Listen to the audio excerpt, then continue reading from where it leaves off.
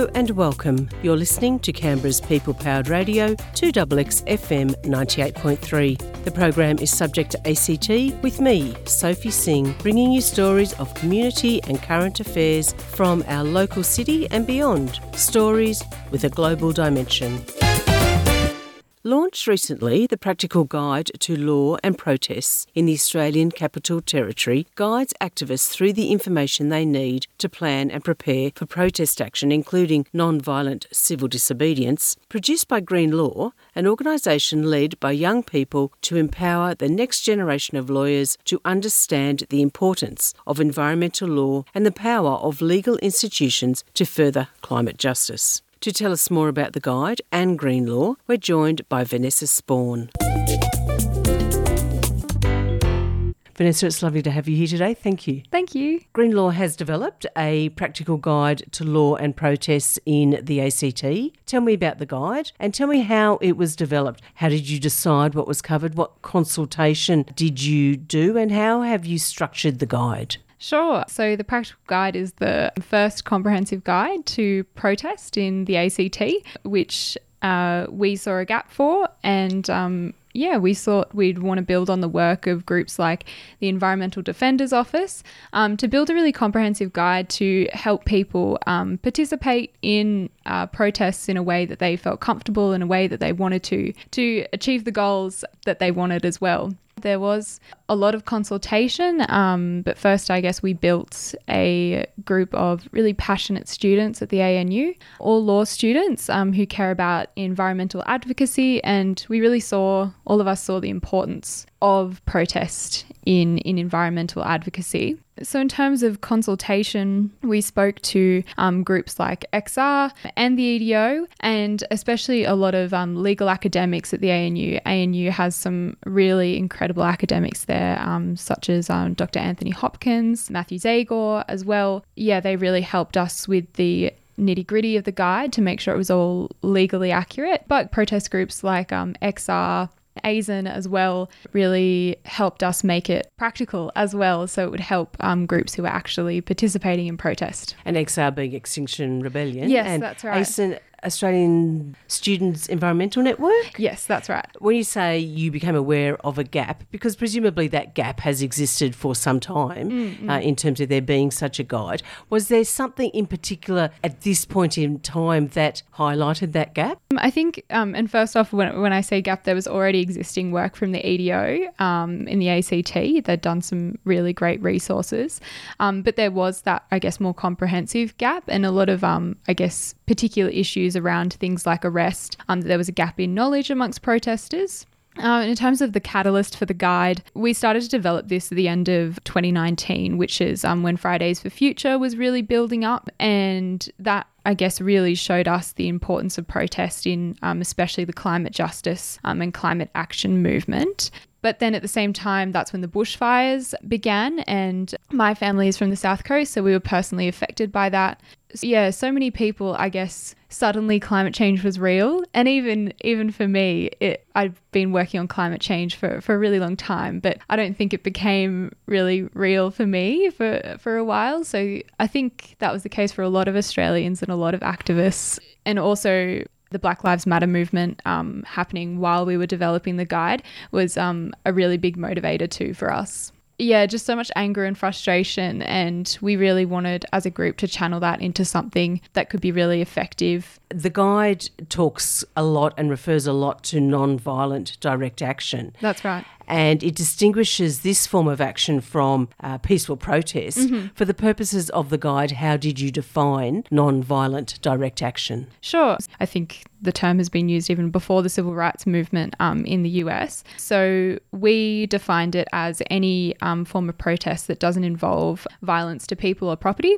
I guess it's quite similar to a peaceful protest, although it might be a bit more active than what people might imagine as a peaceful protest. A peaceful protest might be something where you're sitting still. A non-violent direct action, it might be something like a march, but also you could describe a march as a peaceful protest too. Yeah, it's hard to clearly distinguish the two. It's not necessarily an action that is in breach of any law. That's right. Vanessa, you mentioned that there were areas of knowledge gaps. Mm-hmm. So in your consultation with activists, what did you find were those areas where those gaps were more pronounced, where there was the least understanding about sort of rights, obligations and so on? Sure. I think one of the knowledge gaps for me and then other activists too was resisting arrest, which is often a place where people get into trouble where they don't want to get into trouble. For example, you can be resisting an arrest even if you're resisting not your own arrest but somebody else's arrest. And certain things can be still seen as resisting arrest even though you're not like running away or punching an officer or anything. It can just simply be not abiding by that arrest and not accepting that arrest. So could that include just being a dead weight? I actually don't know the answer to that question. That was one of the main things we struggled with in the guide, and one of the things we had to get a lot of academic consultation onto. It's an area of the guide that I think has to be read quite carefully, and an area where we couldn't really make black and white distinctions between what is and what isn't. And we also really had to err on the side of caution with the guide because we don't want to be writing anything in there that then gets people into trouble. Of course, and you can't write a guide that is actually specific legal advice. It has to, because of its nature, be something more general. That's right, and especially because we're all students who are on our way to become lawyers but just don't have that certificate yet. So, well, yeah. And Vanessa told me before we started the interview that today she graduated. So on air, I just want to congratulate you. Thank you. Well done. Vanessa, are there any unique considerations about undertaking a protest or a non-violent direct action in the ACT?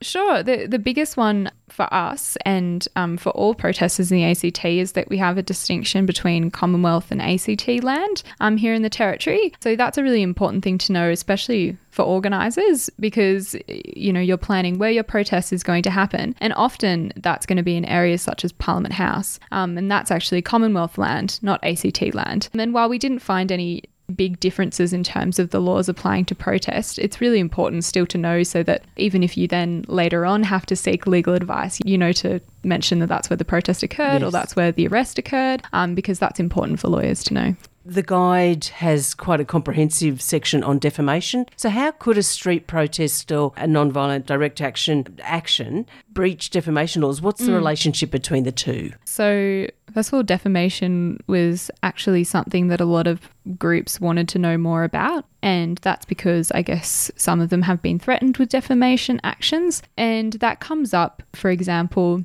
in chants that happen at protests, in speeches that are given at protests. For example, if you're chanting something that is not true about a particular individual within the climate space, then that could potentially lead to a defamation action. But defamation is an extremely complex part of the law. We had to speak to a specialist in defamation for that chapter. That chapter went through 3 different iterations before we were happy with it. It gives a good, summary and basic knowledge about what risks there are and what to avoid doing, but it is definitely an area that you need to get specialist advice on. If an organisation invites somebody outside of that organisation to speak at an event that they organise, and the non-associated person speaking on the platform says something that might run the risk of being defamatory, are the organisers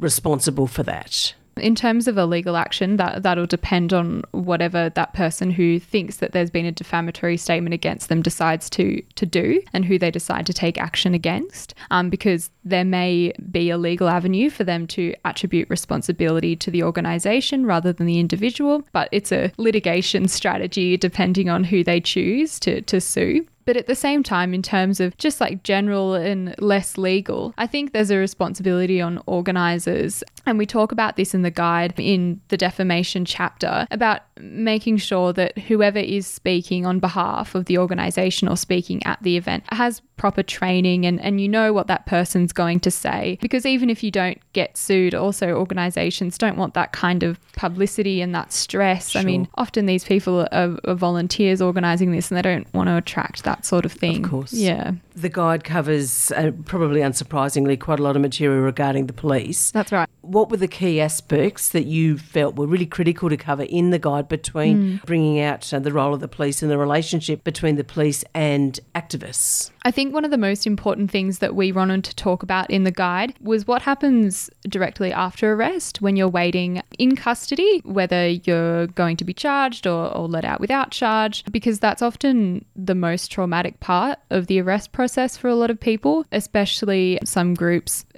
such as First Nations people, the LGBTIQ community as well. So we really wanted to talk about the particular stresses with that, such as how long police can hold you for, what questions you might be asked, and what supports you're entitled to while you're in that situation. Another thing we spoke about, which I think there was a bit of misunderstanding about amongst protesters, was, I guess, the consequences of getting convicted or of getting charged too. So there's a little bit on that in there as well. One of the things that you make clear is it is required by law for you to provide your name and address. Mm-hmm. Are there any other requirements legally to provide any other information other than those two elements? No, not legally. Is there information that the police are required to provide you legally as a protester? If you ask, they have to tell you their name and their station. You would have looked at a lot of material in developing the guide around the role that police take in protests and non-violent direct action. To what extent do you think it is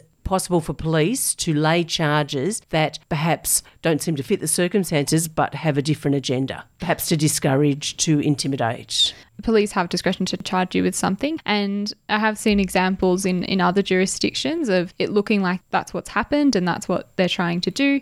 Although, as well, I haven't been there to see those situations, so I can't make a clear black and white statement on the legality of that or what those police intended to do. But I haven't seen any examples of that in the ACT. At the same time, I haven't been at every protest in the ACT, but I do think there is scope for police to do that. And I think also what we've seen too is extending police powers in jurisdictions like Queensland, which are giving police extra powers to place additional charges and more serious charges against protesters. And I think that is definitely a tool for disincentivising participation in protests, and I also think participation in democracy as well. So I think that's particularly concerning.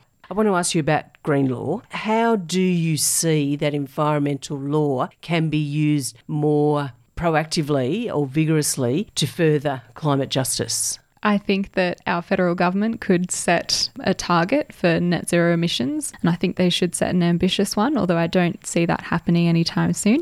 Australia has the second largest number of climate litigation cases in the world, and that's really excellent to see. And especially we saw recently in the federal court that judgment that the Australian government has a duty of care in relation to climate action. But I think on top of climate litigation, while that's a very useful tool, that needs to be an instigator for broad reform. We need reform of the electricity grid so it can take renewable energy as well. And then we need things like a climate target. So I think as well as we have this litigation that's happening, we need that to be followed by substantive legislative reform that's going to ensure that Australia is working towards a sustainable future based on renewables. And also we need to be protecting our beautiful ecosystems we have here in Australia, some very unique environments. Yeah, I wish I could say this is the one piece of legislation we need, but I think that Australia really has a little way to go.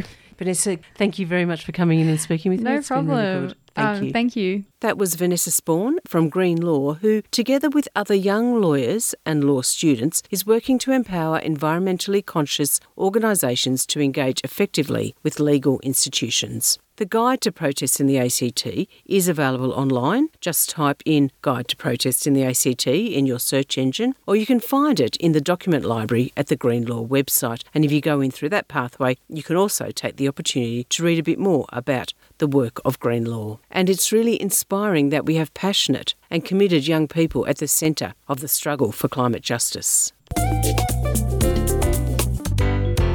The program is Subject ACT on your people-powered radio 2XX FM 98.3. You can always stream us live or on demand at the 2XX website. Just go to 2xfm.org.au. I'm Sophie Singh. Thanks for listening and have a great rest of your week.